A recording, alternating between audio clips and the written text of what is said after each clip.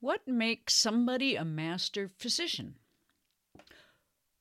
What can we learn from historical texts about some limitations and possibilities and strengths and weaknesses of Chinese medicine that are no longer visible in the modern clinical context, especially as practiced in the West? How can we acquire and transmit skills to adapt Chinese medicine more flexibly beyond the now standard so-called perfumed, candlelit, privileged context of the worried well, in Daniel Altshuler's words, in order to serve patients in dire need who may not have access to standard health care? Wouldn't you want to try and save a patient suffering from appendicitis with Da Huang Mudan Pitang rather than watching them suffer and possibly die as they wait for biomedical care in an overburdened or non-existent healthcare system? On a deeper and totally different level, is there a role for Chinese medicine as a tool to rehumanize, in Leo Locke's poignant word, the people we touch, by reconnecting them with their physical, social, and environmental bodies, and helping them find peace and ease and comfort, rather than merely making their lab results and diagnostic tests conform to a standard value imposed by for-profit pharmaceutical companies? Can Chinese medicine, or any medicine for that matter, be a tool of resistance to our modern relentless pressure for maximum productivity and efficiency in the industrialized capitalist society shaped by corporate greed, where doctors are left feeling like assembly line workers and cogs in the machine? I'm your host, Dr. Sabine Wilms, and I'm joined as usual by Leo Locke, resident purveyor of multiple perspectives at the Pebble in the Cosmic Pond podcast, where we share old and new stories about China's healing traditions and about medicine in heaven and on earth and in the sweet spot in between. This episode is actually the second part of a conversation Leo and I had with Daniel Altshuler on compassionate practice. It turned out that Daniel was the perfect person to help us find answers to the questions above, due to his varied experiences of training under a traditional Chinese medicine doctor in Taiwan, followed by his work teaching and practicing in Seattle, and his passion project of providing free healthcare to any and all once a year in a monastery in rural Nepal. I hope that you agree with Leo and me that Daniel is a rare treasure and wonderful example of just this very compassionate practice that this whole conversation is ultimately about. Before we get into the conversation, I'd like to remind you to sign up for my newsletter at happygoatproductions.com/connect to stay in touch. Also, please rate, review, and share this podcast wherever you can. Lastly, are you tired of waiting until the next new moon for the next episode to drop? Do you want to join us for the second half? Actually, no, this is the second half. Do you want to join us for the last third of this conversation? And do you want to support my work through a financial contribution? In that case, I invite you to join my Imperial Tutor Mentorship, where you can listen each month to the exclusive follow-up Imperial Tutorial episodes that drop every full moon, in addition to receiving all sorts of nifty other benefits, like weekly translations and live tea time talks. Find out more and sign up at happygoatproductions.com/imperial tutor. And now let's get into the conversation. Thanks for listening.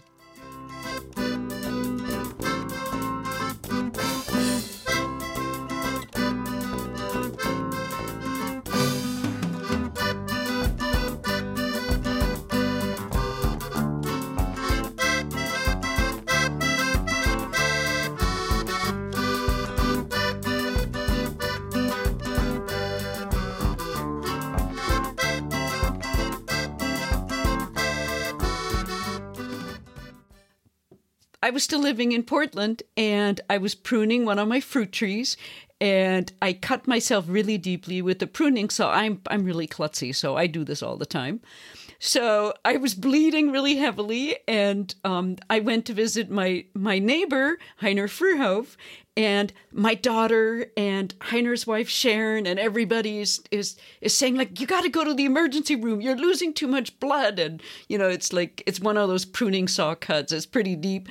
And Heiner is like, oh, no, hold off. And he climbs up this ladder and he's like, oh, I've got this really special powder.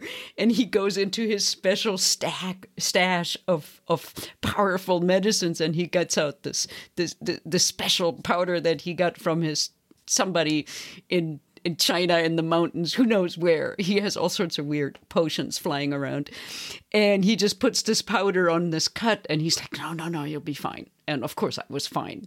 So there's my story of Chinese heroic medicine. But I think I've always been like that because for most of my adult life, I haven't had health insurance because I've lived in the United States and I have just not had the money to go to a doctor. It's always been a luxury. And then my friends have all been really, really, many of my friends are like top-notch Chinese medicine doctors. I've been really lucky in the fact that I'm surrounded by people like Brenda Hood and Heiner Frühauf. And I just, whenever something really traumatic happens to me, they're right there. And Brenda shows up with her needles and takes care of me. And so my experience for most of my adult life has been that Chinese medicine is just my go-to for emergencies. And I would rather go to a Chinese medicine doctor than a Western emergency doctor. Like one time I fell off a horse and I had this huge hole in my head. And all I could tell the people who picked me up in the middle of nowhere, I'm like, don't take me to the emergency room because I'm too sick. And I really think that I was like in and out of consciousness for about a week. And I think if you had taken me to an emergency room and I had been bombarded with all these drastic Western medicine interventions, my condition would have gotten really, really bad. And what I really needed was to just have somebody work on me, like not even touching me because I was so messed up and I was in such a fragile state. So I'm really weird that way, but my experience has been the opposite. And I've been really lucky because I've had really high quality doctors, which ties back into what you mentioned earlier, Daniel, that it's really, if I'm summarizing this correctly, that it's really there's top-notch doctors in whatever tradition you're working in. Definitely have to have the fortune of knowing a good doctor or encountering, somebody that's above, I think people say now, next level, right? They're kind of at the peak of the profession. And that's, because not everybody is that good, right? And you hear stories in China of outbreaks of diseases, through history, and then the common answer is, well, why, if Chinese medicine is so good, why couldn't they treat the dysentery outbreak or cholera outbreak or something like that? It's like, well, who knows the exact situation at that time, but not every doctor is able to do that. So you do have to be what's the word? Judicious and lucky, We're fools here, right? We're the seven fools. I should also say, the question about what makes my training different, and this is not actually cultural, but I have to thank my teacher. One of the things that he did was, for all of his students, when they enter the door, he makes them read everything, all the classics and modern books, like the whole set of in Taiwan, the Yizong Jingjian is a set that's kind of the standard, which includes the Shanghanun and gynecology and pediatrics and skin, and it's a whole kind of like a Qing Dynasty textbook set, imperial textbooks. So that's a must read, the whole thing. The Nanjing. There's like 22 books that you have to memorize to take the exams in Taiwan. So that, and plus, if you're in his clinic and you're not reading a Chinese book, I've seen him yell at students, mostly the local Taiwanese students, yell at them day after day and actually yell them out the door, and they don't come back if they're not actively reading and studying. If they just come in and hope to use him as a dictionary, like, without researching and studying. So what I got from that was when I was able to move, not when I was able to, when I moved to the States and when I've practiced in Kathmandu, I wasn't just copying my teacher's methods. I was able to draw from the entire tradition that I was familiar with and be able to piece out what was important, what was necessary at the time and place where I was. And I think that's, to me, what the gift of my teacher was, not just what he told me was good, but what I was able to discover in all of the books that I was exposed to. And so when I was, this maybe goes back to the original question, is when I came to the States, I found that a lot of people who came with similar diseases that I encountered in Taiwan weren't responding in the same way with the same formulas that I could, sort of like my back pocket formulas, and I would give them to patients and I would fail miserably in the clinic. And I was embarrassed. Here I am 15 years with a great teacher in Taiwan, and these patients weren't doing well at all. And so it took me about a year and more, but at least a year to kind of figure out some basic changes in what formulas were working and what weren't. And the same thing when I go to Nepal, there's a totally different culture, different foods, different lifestyle, different climate, different elevation. And I need to use different methods over there too. And so that, I think when you're able to be exposed to the entire depth of Chinese medicine, you can see it better than if you've just kind of skimmed a textbook and passed a class. It's a little bit different. Is there a memorable or specific example you can share with us around that theme? Like what happened in Nepal or here or in Taiwan? Yeah, one of my most memorable stories in Taiwan, this is one of the first times I went, so maybe 2000, year around that time. And I was working in a monastic clinic. A monastery had set up the clinic, and there were allopathic doctors. There was a homeopath who had been flown in from England, and there was a Tibetan doctor, and we're all within, we're all neighbors in this little compound. Our rooms were next to each other, and this one day, a young man, must be in his 20s, came into the clinic door, into the courtyard, carrying his father on his back. And his father was frail, looked 80, but was actually 50. And we directed him to put his father down on one of the tables. And it happened to be my acupuncture room. I had 3 acupuncture tables, so we just used my room. And he was on the bed. He was shivering. And his son said that he was a caretaker of a temple out in the Mustang region, which is a very remote region. And he got sick. And he felt that before he died, he wanted to come and see his son one last time, who was living and working in Nepal, in Kathmandu, in the capital. So to get to his son before he died, he had to walk a few days, take a bus for a few days, and it was a grueling trip. All while he's feverish and who knows what sickness he had. And by the time he got to his son, he was near collapse. So when I went in there, I saw him. My information was that he had a cold. Sick. He was sick somehow. and he was moaning and groaning and kind of in the fetal position.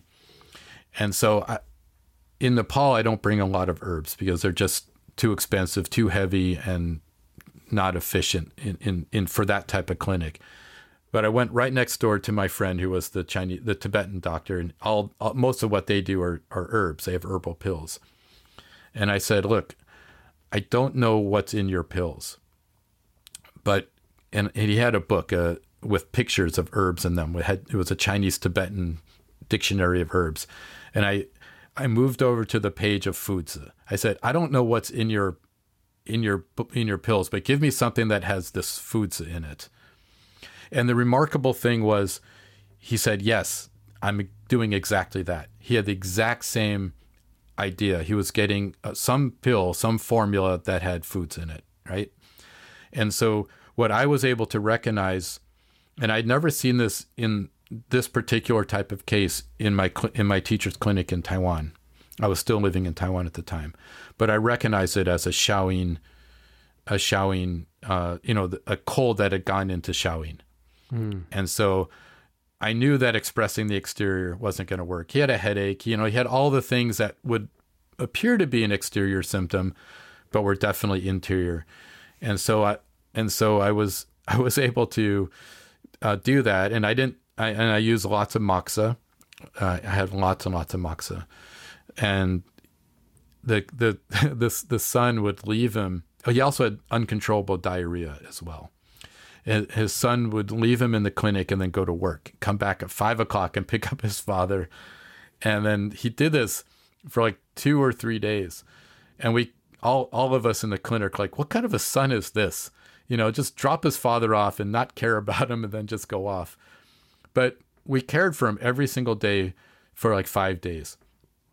And then he didn't show up again. And we thought he died. And then a week later, we saw him and his son walking down the street and walked into a restaurant together. And so I knew that we had saved him. And it was just between me and the Tibetan doctor using moxa and herbal pills. And so this was the kind of thing that I don't think I would be able to, it would be a rare opportunity for me to see a patient like that in the States without having some sort of, like stay away, please type of thing, right? Or this is too dangerous. If I engage in treating this patient and he actually passes away, would I be legally responsible? So it was this opportunity. And if I hadn't helped him, the allopathic doctors had nothing to do. They had come in to see him, but, and there was a hospital nearby too, but they were like, we can't do anything. It's all you, And so we were able to treat this patient, and it was beautiful. It worked out really well. And I saw a few cases like that. Yep. That's beautiful. Thank you for sharing that with us. I think this is the type of stories that I think a lot of practitioners and clinicians or people who are interested in Chinese medicine should get exposed to more. Not that they have to practice it themselves, but at least have the exposure to that was just the norm in the pre-modern times in China. That was what Chinese medicine looked like or could look like, right?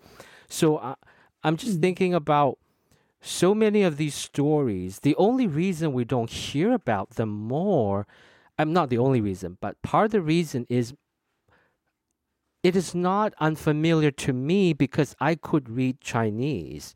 We see a lot of cases like that for example, in Zhang Zihe, 儒门释亲, right? Which Daniel, you had to. That's part of the 22 books, I assume. No, not that one. No. Okay, but in those, so we have so many records of these cases, which is just like normal stuff if you read the pre-modern text. But we have, what was the cataloging? 41,000 titles. In the past, how many years? 2,000 years. But how many of that has been translated or talked about to the English-speaking or non-Chinese speaking public. Very, very few, not even 1%, not even 0.1%. So that's kind of my own, how I feel sad about it, or also like a little frustration, is that so much of that wisdom, like the Daniel's case, it sounds so far-fetched or so isolated, which is really just how it used to be for thousands of years. That was how it used to be. That was how people treated, the physicians treated their patients, right? That was just like a daily thing. But how did that daily sort of common practice of Chinese medicine, or what Chinese medicine can do, get reduced to so little and so narrow in the modern times? Right. So we have a not complete, but very distorted or very limited view of what Chinese medicine is capable of. I think there's very cultural, in the European lineage of medicine. So let's say Greek, Roman, European, and modern medicine. You have a lot of factors that prevented traditional medicine from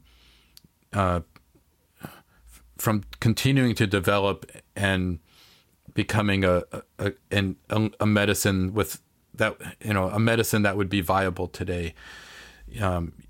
Things like, for example, religious prohibitions, or we didn't have that in China, but you do have a strong factor in Europe, right? You have different cultural norms. You had different medicines that worked in different ways. And so, in the history of European medicine, they became stronger and stronger in looking inside the body, the pieces of the body, to try to figure out what was going on. Whereas in China, they didn't seem to care as much. They didn't need it as much. And I would like to say that the Chinese medicine worked well with the systems, even the imperfect diagnostic systems that it has, the illogical systems, let me say, that it has, or the alogical systems that it has, as opposed to in Europe, where they really were at a loss for, a lot of things. And so the, Chinese medicine in its own system, it doesn't sound very good if you try to talk to a doctor about yin and yang or 5 elements or, all of this kind of stuff. It sounds very barbaric or bloodletting, right? I once had a doctor, I think he was a researcher at the NIH, and he was visiting his son in Taiwan, and his son introduced him to me. He says he's been having some rectal bleeding for many years, and all the doctors can't figure out what's going on. I mean, he's an NIH researcher, and so I'm sure he had good access to healthcare. And I was kind of young. I was like, I can handle this. We can just take a little bit of blood out of here and there, and we'll see what happens. And you're like, take some blood out. And that was the last word I ever said to him. He walked away, and never, it was, to him, that was like just barbaric, right? And I was like, oh, right, I haven't talked to American clients ever, so it was like the wrong thing to say. But there's just a certain block in the modern mind about what tradition or traditional medicine has to offer. It's totally superseded by the advertisements and the propaganda and the pride of modern medicine. Yeah. And I have an interesting story or observation to share as well around, so I think sometimes the clinical gaze or experience also is limited or restricted by the kind of clientele or the kind of patients demographics one is treating.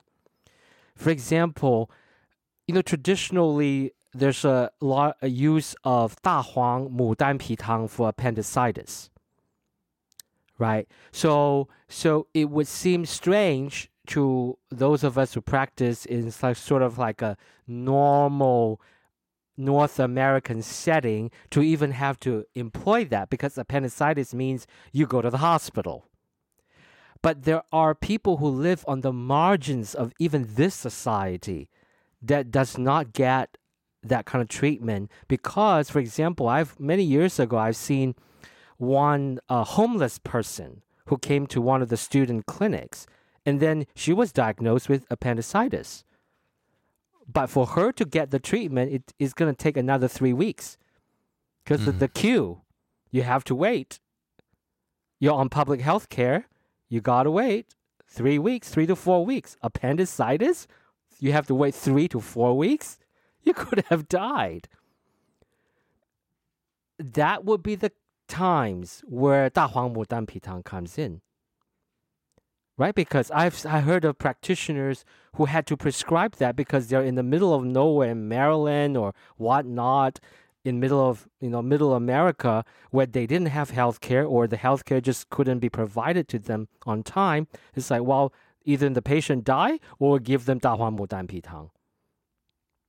Right? Even in America, not everybody has access to these type of immediate life savings health care because they may not have health insurance, or they may live out in rural areas, or they may not want to participate in the healthcare system. There are many people who live outside the margin of norm that we don't hear about. So that's It's great to have the tools and to know how to use them when and if you need them. I think the advantage that we have, I think let's not talk about necessarily the people that are in super remote areas, but let's just say even in a big place like Seattle, where or most places in the world where there's some sort of clinic, right? A modern medical clinic that can provide some services. What I appreciate is the ability for me to help a patient with what I do and at the same time be able to refer them, whether it's the emergency room or some other, doctor, there's all kinds of urgencies, right, that we're talking about, and be able to have have somebody on the other end who is familiar with what I'm doing and say, okay, great, that's good. Now I'll take over. We can work together. Mm-hmm. That's the ideal situation where we can all use our strengths, but also know, when to hold off, when to, we all have to be responsible in our own ways as well. But it's so good to be able to know what that potential is. Yeah, go ahead, please. I was going to say there was another story in Nepal. This kind of takes us away from the dangerous rim of politics and things like that. But there was another story in Nepal that I'll never forget, and it was a simple story. It was the first time I went to Nepal. I went to several different monasteries, 3 days in each place. So no matter what, I wasn't going to do like long-lasting healthcare for any one person. It was my first time there, and it's kind of a tour around different places. But there was one woman who came, and she had an obvious, huge swollen thyroid. And I said, well, what's wrong? And I saw her thyroid, and before she said anything, I said, look, I have a feeling you probably have some cancer there, just from the way it looked. And it's like, I couldn't tell. And she hadn't been to a doctor with any reliable tests. And I said, I'm only here for 3 days. No matter what, I'm sure I'm not going to be able to save you or to help you with your problem. And she said, I'm not here for this. I'm probably going to die from it. And that is what it is. What my problem is my shoulder. It hurts. And I can't sweep the floor because I have frozen shoulder. And it's like, she just wanted relief from her shoulder pain. And she was totally at peace with her situation, as far as I could tell from just that small encounter.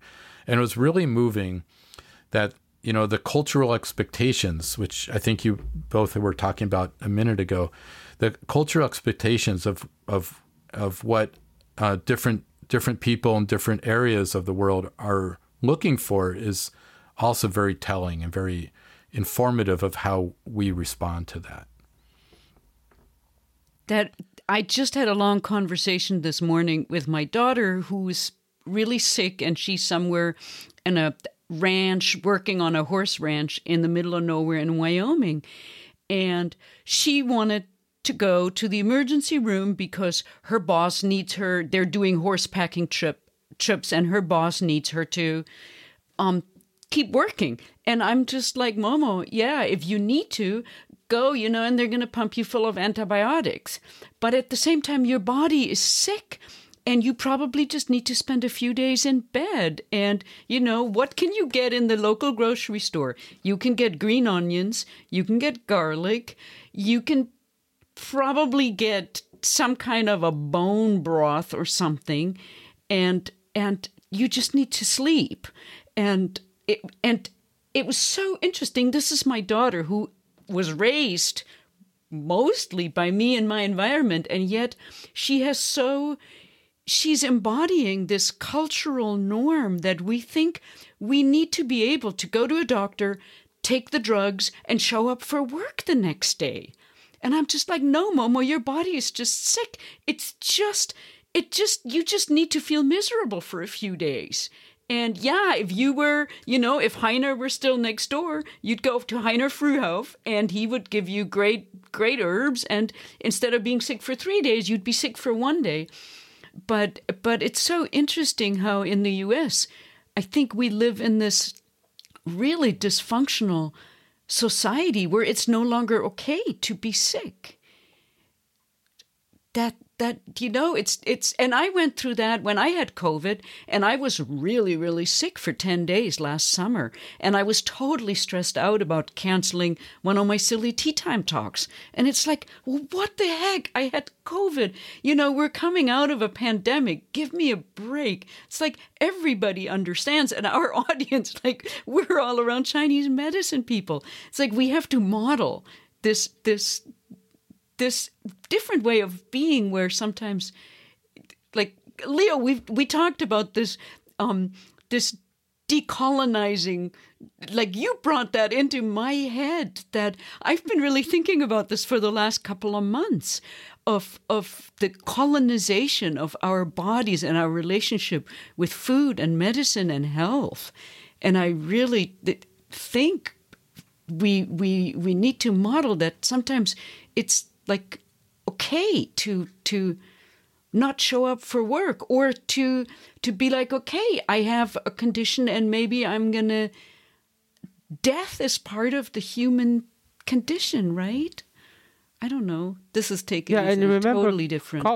Colonization is all about squeezing the highest profit out of a system or human system that you can control. That's the whole theme about colonization. They don't have any respect or any consideration for the individual's well-being. You're a number, right? So see that norm, that way of thinking is, you are not important. The project is important, right? This business activity is important. We have to get to point A and point B, and we have to get this percentage of profit out of this activity. You are not important. Human beings are not important. These are just clogs in the machines. What Chinese medicine is different is a human-centered perspective. My well-being is important. My qi flow is important. My rest and my shen, my awareness, the clarity of my mind, and the peacefulness of my heart is important. That's a very different culture. That's why I brought up colonization, right? This lens is really, I really appreciate that, Leo. And Daniel, we're throwing you in here with us because we've been kind of noodling these themes for a few conversations.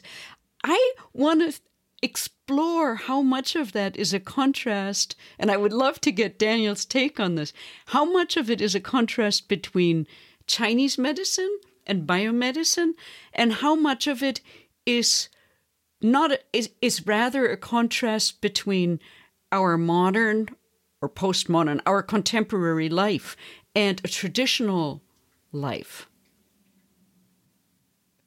See where I'm going with this, Leo? Like, you're putting it as Chinese versus biomedicine. And I'm wondering if it's more, or if it also could be seen as modern reality, whether you live in China or Taiwan or the US, versus traditional society. And maybe the industrial age changed that in Europe a couple of centuries before that was then exported through colonization.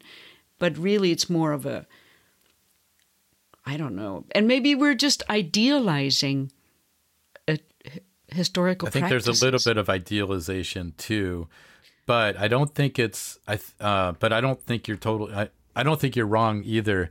I was just thinking back to a book I read a couple years ago. I think it was called The King of Cotton, and it talked about how this is not even remotely part of our intended discussion, but that was how people who would normally make cotton in their houses and then sell it in some distribution. In England, it became factory centers where you would actually be employed and then work there.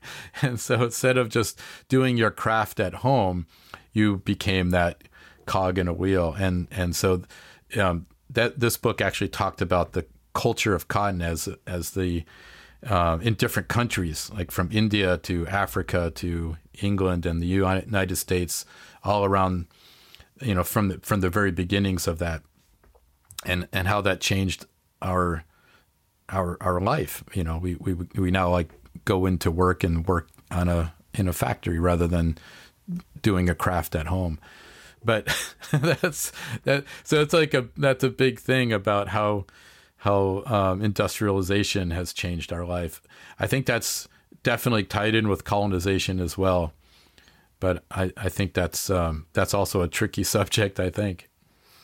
Yes, and I think that one of the reasons because a lot of us are not familiar with the history of colonization and what practices these colonizing power employed in the places where they colonized. For example, I'll give you an example on spice trade, right? So I think back in the days, it was the Arabs and the Chinese who are controlling the spice trades, right? I'm familiar with the region's history because that's where I'm from. So for hundreds of years, they were just trading and trading, but the Arabs and the Chinese wouldn't tell the Europeans where the spice islands are. Like, I think it's nutmeg and cloves or something. They wouldn't tell them where they got these spices. But they found out. I think the Dutch found out. So what did they do? They went to these islands who are kind of near Sulawesi, in that sort of secluded area between Papua New Guinea and Sulawesi, above, east, more like northeast of Bali, right? There's all these islands. That's where those spices came from. So they went in, they killed everybody, because the natives wouldn't listen to the Dutch. They killed them, all of them, and brought in slaves from Java Island and repopulate the islands and have them grow the spices for the Dutch. That's very convenient. Yeah. So, I'm not making this up. This is real history because the people are not important. They're not really even considered people. They're just like instruments for profit. You wouldn't tell us, you wouldn't listen to us, we'll just get rid of you. It's horrible for sure. Right? So why am I saying this? Not as, not just to be angry about it or, but to see where that the seed of that norm is coming from. This norm did not come from a vacuum. It came from those centuries of viewing people not as humans, but as instruments and commodities and clogs in a machine that produces profit in terms of gold and silver or, other valuables. That's why this norm of producing productivity is the most important criteria, and not how you feel. How your body feel does not figure in my profit margin. Well, Leo, that's exactly also how the medicine works. It's in the modern medicine, you are a machine. Yeah. And it's all about fixing a part. I think anything we say we can get in trouble for in some way. Somebody will write a comment, but it's not based on the body as a process, as a holistic process, right? So yes, I think that really does play in very, very much to the attitude of how modern medicine was developed. In many ways, so many facets. I know there's so many places. Yeah. On a global way, and in somebody's clinic, it is a very much like that. Which is perhaps why, as Chinese medicine people, I feel like Chinese medicine has this huge potential to do a lot more than just being a different way of treating chronic illnesses. Like the way you just explained it all, Leo. Like, if you truly practice Chinese medicine in alignment with its true spirit,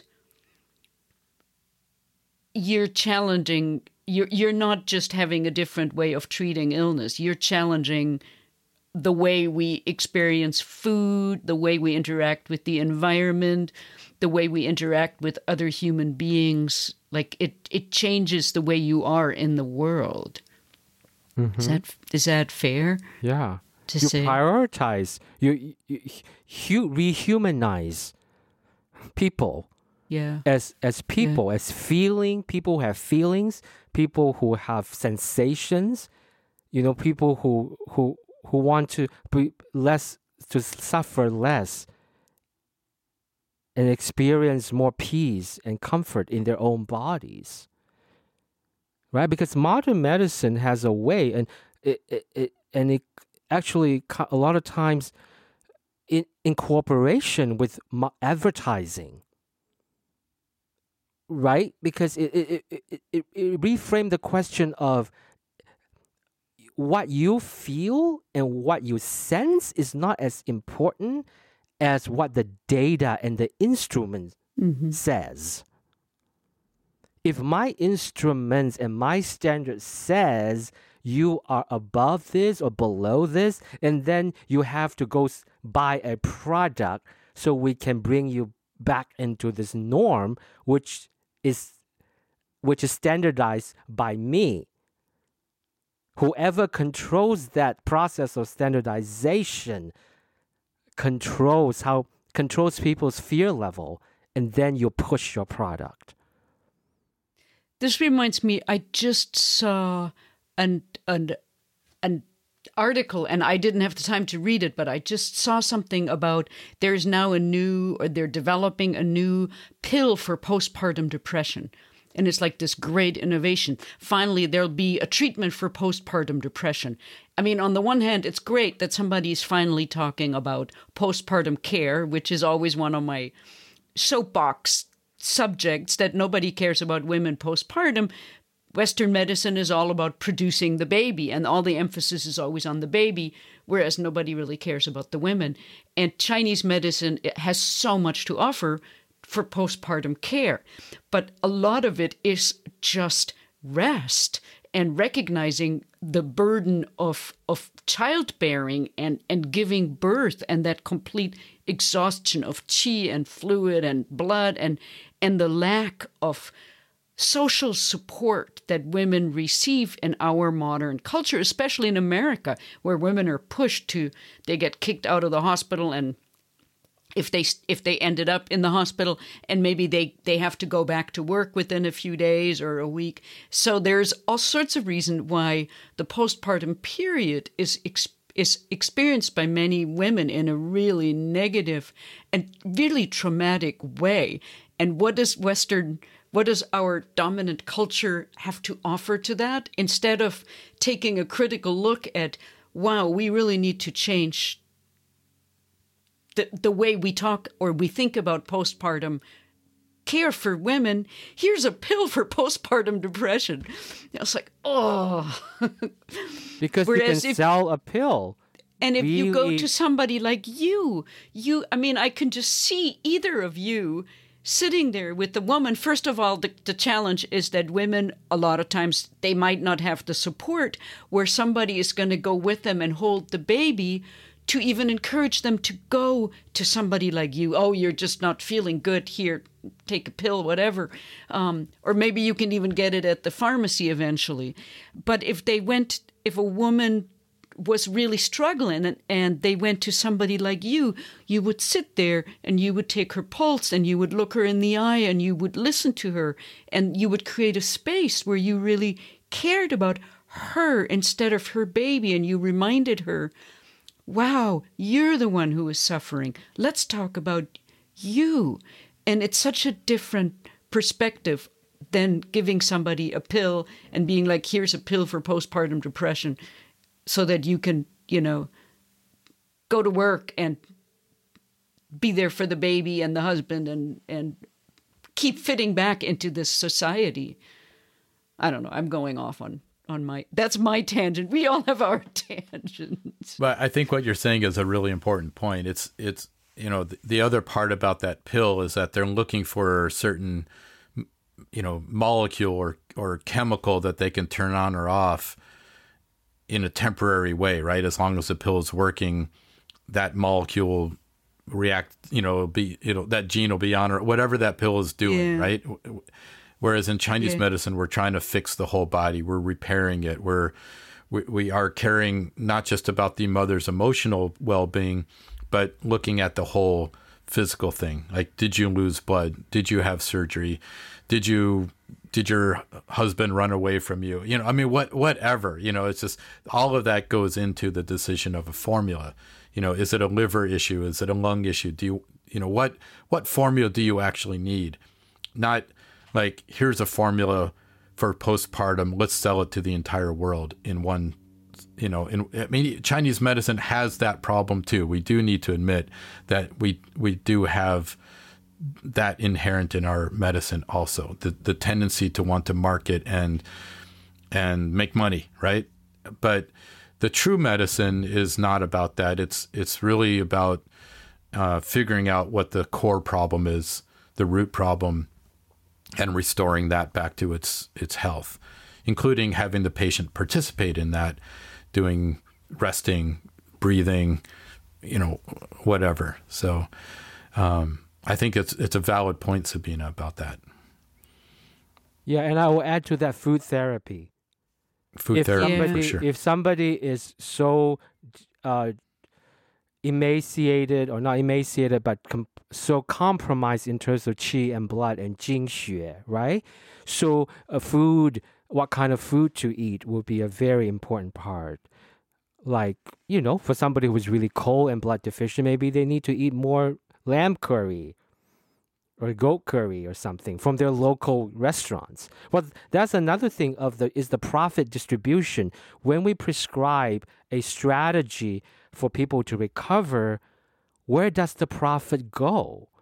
Right? So in a sort of a colonized kind of profit-driven strategy, most of the profit would want to go to that manufacturer of that pill or whatnot. Whereas in our prescription, it would be a distributed profit pattern to local providers mostly, because of how much food plays in everything. So you see that's why I'm saying it is there, is always there, because this whole world is so colonized by this profit-driven paradigm. They want to squeeze every little bit of profit from all lines of process and activity. And the best thing is all lines should converge in me. But don't you think that way of thinking Right. has also affected Chinese medicine practitioners? Of course it has, but not to that extent. I mean, that's another thing I always tell Sabina is don't romanticize Chinese culture and Chinese history as well. Forever, from the beginning of times, they were profiteers. They want to sell formulas and exotic this and that, but not to the efficiency and the scale of modern industrialized advertising and manufacturing, because this line of being in the world try to eliminate all the competitions and all the different diverse parts that contributes, and just centralize all the profit flow into me and me only. And that is the expression of the ultimate greed. Is the polarization and the crystallization of human greed to the highest level. Well, it's also that modern times is unique in that the successful merchant class, the businessmen, the industrialists, are now also the policymakers, right? In the classic Asian societies, and I think in Europe too, the merchants were actually quite low in a social class. The nobles might have been beholden to them because of loans and stuff, but they weren't making policy per se. I want to kind of take us. So what you said, Leo, was a very strong statement, and I think you're right. And I want to, before we end, I want to take us on a positive. So where do we go from here? I think you're right. And I think you're also right, Daniel. So can we think about, and I want to hear more about your work in Nepal, because maybe that's a counter story to what Leo was just talking about. I don't want to, and I don't know much about your work in Nepal, and maybe it's not, but that was like, oh, Leo, what you just said. I'm like, I don't want to end with this. And I know you're going into discussion. So. Well, I love helping populations that don't have access to medical care wherever they may be. I happen to have connections, and I was, way back, I was invited to go to Nepal to do this, and it became my place, my area that I feel I can help. And so I eventually started a nonprofit, 301c, what is it? It's a nonprofit corporation, and called Open Hands Medicine. And through that charitable company, I bring, each year, as at this point, that's time-wise all we can do. We bring a group of practitioners and students to a monastery outside of Nepal, and the monastery it's wonderful. The monks take apart the mess hall and then put in some temporary beds and bunks, and we just kind of create a temporary clinic there. And so the monks in the monastery, it's about 200 people, and the surrounding village, the Nepali people, that the local villagers, and then there's some other nunneries and orphanages, and random tourists who happen upon us. They're all welcome to come, and we treat them as we see them, and it's a really fun experience. And I think the whole theme of this, I think, is how medicine adapts around the world, especially Chinese medicine, how it can be adaptable, and how we can see things outside of our own bubbles from what we've learned in school and our, nice, well-lit, candle-lit, perfumed clinics, right? To kind of move out and kind of see what diseases might come, or what illnesses or what injuries you might meet, and you don't have any predictability with that. And so it's a really good experience to do this type of work. And I usually tell students, it's like, after you graduate, find some program like this to kind of take you out of that secure bubble of, treating the worried well, and experiencing it. It doesn't have to be Nepal, like we were all saying. It could be in the United States. There's plenty of people without good health care in the middle of Seattle and in the country, Mexico, India. I mean, every country has places where you can help and where you can see underserved populations. And I think it's just an incredible, extraordinary experience to do that. And your medicine will change. You'll have a very different perspective, and forget about using the words Chinese medicine or Western medicine, just forget about it. We need to help people. We need to do medicine, and we need, we have our tools. And so, we do what we can. And I think it's just a really amazing experience for all of us. Thank was you that for positive enough?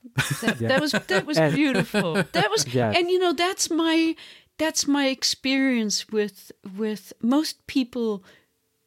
Maybe I'm starry-eyed, but most people who I interact with who get into Chinese medicine, the students and the colleagues who I've worked with. But I want to say, Leo, I kind of want to speak up for biomedical practitioners as well. A person who chooses, maybe because I come from a family of doctors and all my relatives are doctors, a person who is attracted to healing work. Yes, there is.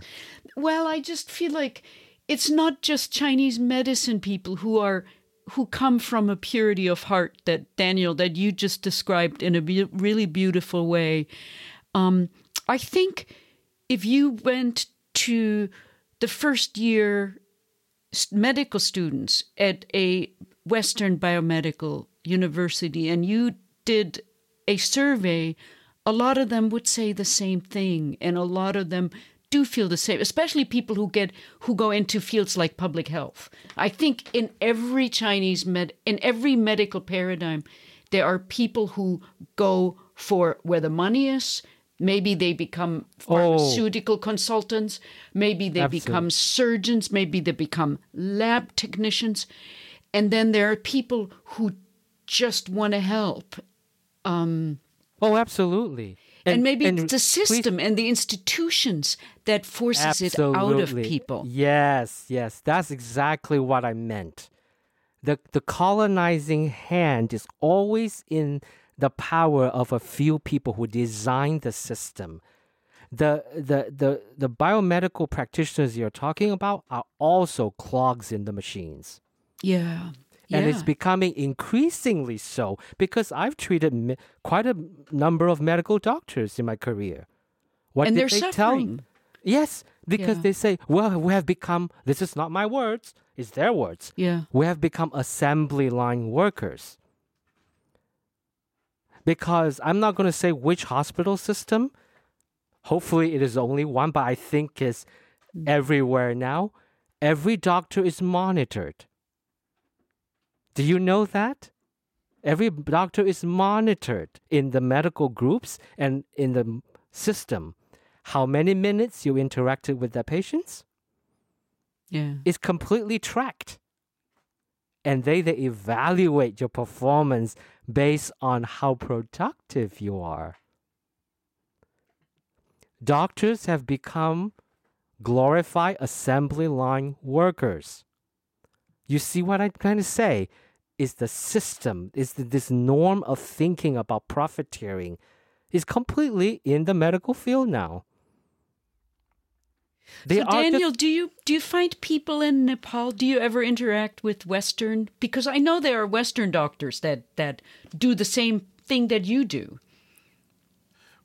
Yeah, a couple times ago, we had one of my students brought her husband, who's a allopathic doctor, a very, very good one, and he had some training in acupuncture, medical acupuncture, or so-called medical acupuncture along the way, acupuncture for MDs, and he came, and it was really amazing to have him there.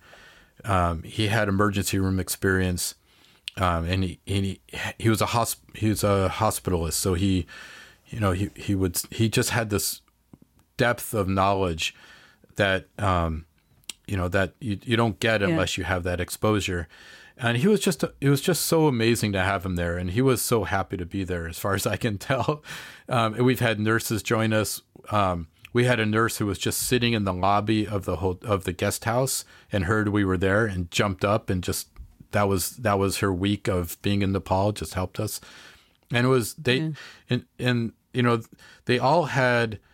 Physical therapist did that, just happened to be passing by and saw what we were doing and changed her itinerary to help us. So everybody has these tools, and I happen to champion Chinese medicine because that's what I do, and that's the focus of of our group. But it's amazing to see a collaborative effort and let everybody bring the strengths that they have to bear. And the patient is the one that benefits. It's when there's this contention or like prejudice against, that blocks all of us from doing our jobs in the best way. And I think, no matter what the cultural backgrounds are or how this came to be, that's like, I think for me, like the small person, what I can offer is just to do my best and let, just get the information and get the collaborative help that makes everything so good. Championing Chinese medicine, another plug for Chinese medicine is that I can go to Nepal and do 2 weeks of clinic, see several hundreds of patients or patient visits with just a suitcase. A few boxes of needles, a few bags of moxa, and I can help like 1,000 patients. I don't need to have huge vans of portable x-rays and all that's great, if you need it. But for what I do and what we offer, it's so cheap and so portable. And that's another just such a beauty of Chinese medicine. And I have a question for Daniel. The type of open-hearted, easy collaboration between the biomedical practitioners and Chinese medical practitioners that you experience in Nepal, do you think that will be possible in the United States in a normal hospital or clinical setting? I think there's more and more. You see that in oncology centers where they're bringing in this so-called integrative care units. It's starting to happen, and on personal relationships when a doctor knows you, for example, I have recently I had an alopecia patient, nothing life-threatening, but that's a really hard thing to treat, alopecia, right? It's an autoimmune system kind of problem, and I gave this patient some herbs, just granules, and she had multiple patches of her hair were already fallen out. She had already had multiple steroid injections from her dermatologist, and nothing was changing. And I gave her this formula, and she came back 3 weeks later and said, my dermatologist is amazed. She said she's not going to do any more steroid shots. Like almost all the patches had hair growing in, except a couple. And I was like, that's awesome. And then that dermatologist started sending me a few other alopecia patients because she wasn't able to treat them, and she knew her limitations. It was not an ego thing. And And so it's like, well, obviously something over there is working, so why not let this person do that? And I was really appreciative of that person, because it that opens up the door to allowing the cultures to kind of mix. And this, like I was saying, earlier, Taiwan also has this kind of a split. In China and Taiwan, a lot of people may not know the difference in how things are between China and Taiwan. I mean, in Chinese medicine terms. In Chinese medicine in Taiwan, Chinese doctors learn Chinese medicine, allopathic medicine. Allopathic doctors are allopathic physicians. There are some crossovers now. That's like somewhat of a new thing, but you sort of need to declare whether you're going to do Chinese medicine or Western medicine. Whereas in mainland China, the Chinese doctors learn a little bit of Western medicine, and the Western doctors learn a little Chinese medicine, and the Chinese doctors can prescribe antibiotics. There's like a crossover scope of practice in mainland China. Whereas in Taiwan, Chinese medicine is pure Chinese medicine. Western medicine is pure Western medicine. And so actually, I think in China, Chinese medicine doctors learn a lot of Western medicine. It's like, from what I understand, it's like half of their education or something. That's right. It's very much like naturopaths in the U.S. Exactly. Yeah. It's very much like that. And so and so it becomes, so there's a very different thing. But even still, in Chinese medicine in China, even though they are working in the hospitals with the Western doctors, from my understanding, there is a hierarchical class difference in how Chinese medicine and Western doctors see themselves or see each other, and how the public views it. And in China and in Taiwan, of course, there's that little bit of abrasion, the little, kind of a separation, like it is in the States. But if you are able to do a good job, if you're really treating patients, however you do it, it doesn't matter if you do Japanese style acupuncture or Chinese style. I mean, who cares about that stuff, right? If you're doing good medicine and you're helping your patients, the primary care physicians in their own right should see that and see the value of what you do, and be able to have a conversation, at least a professional conversation. And I really, I think that's happening. There are Western doctors that don't want to be cogs in the wheel, that are going out and, trying to learn Chinese medicine or other integrative medicine. You can see like the business that some of these people get, right? These integrative medicine programs, how much millions of dollars they're making by promoting that integrative care for Western trained doctors. So there's a huge interest in it, but it has a long way to go, long way to go. Yeah. Do you do anything like that, Leo?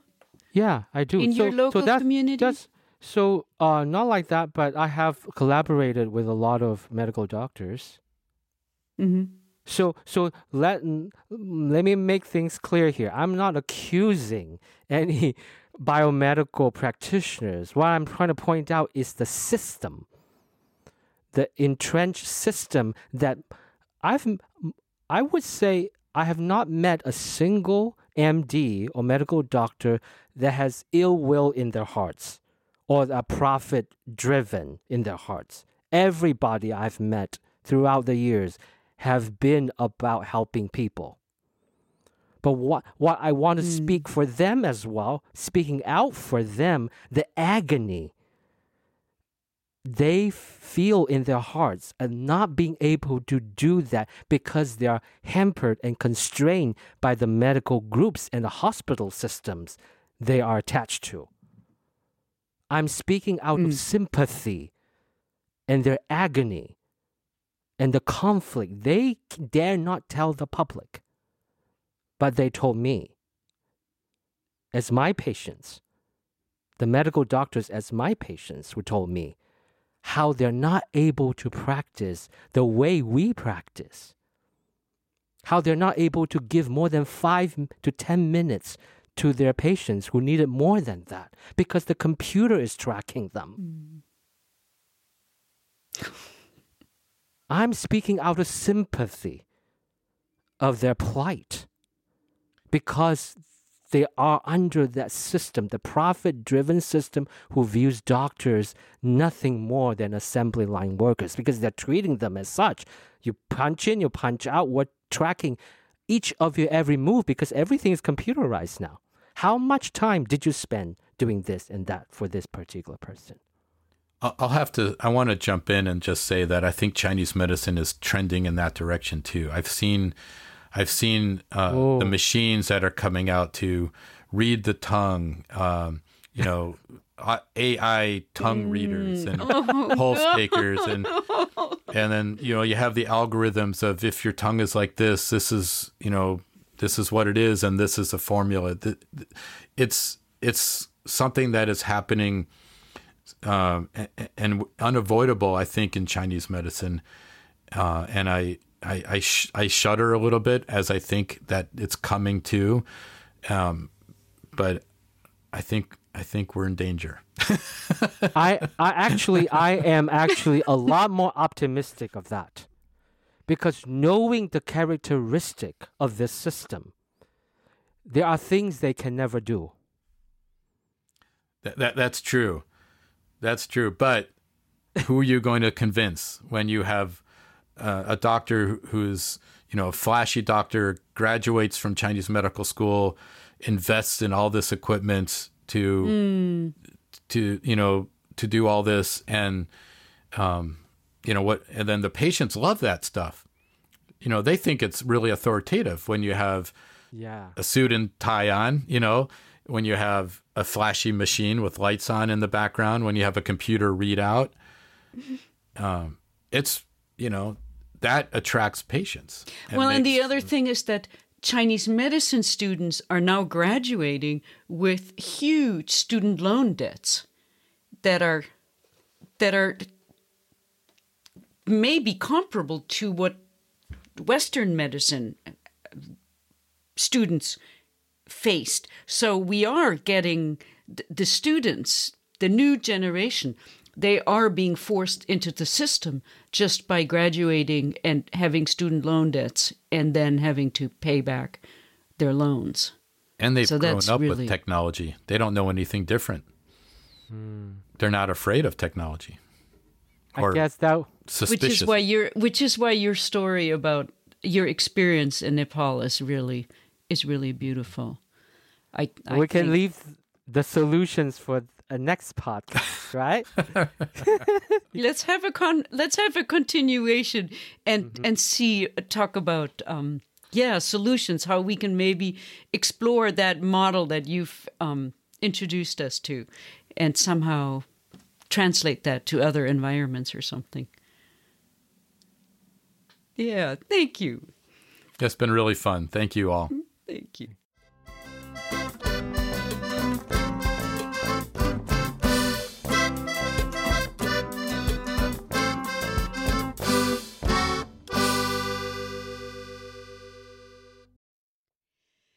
Thank you so much for listening to this episode of our podcast. If you enjoyed this conversation, here are a couple of suggestions for learning more. First, remember to subscribe to my newsletter at happygoatproductions.com/connect to stay in touch. I do strive to offer a healthy balance of free and paid information there. Also, if you liked this episode, please rate, review, and share our podcast. And join the conversation on our Pebble in a Cosmic Pond Facebook group, if you feel like it. And then, if you can't wait until the next new moon for the next episode to drop, why don't you join my Imperial Tutor mentorship to listen to the exclusive Imperial Tutorial follow-up episodes that drop every full moon? In addition, you also receive a cultural and historical introduction to each month and 3 original translations by me of a classical, a medieval, and a surprise text on Chinese medicine spaced a week apart, often related directly to what we're talking about in the podcast. And you get to join my live tea time talks. Find out more about the cultural roots of your medicine at happygoatproductions.com/imperial tutor. And now, go out there and spread some positive vibrations between heaven and earth.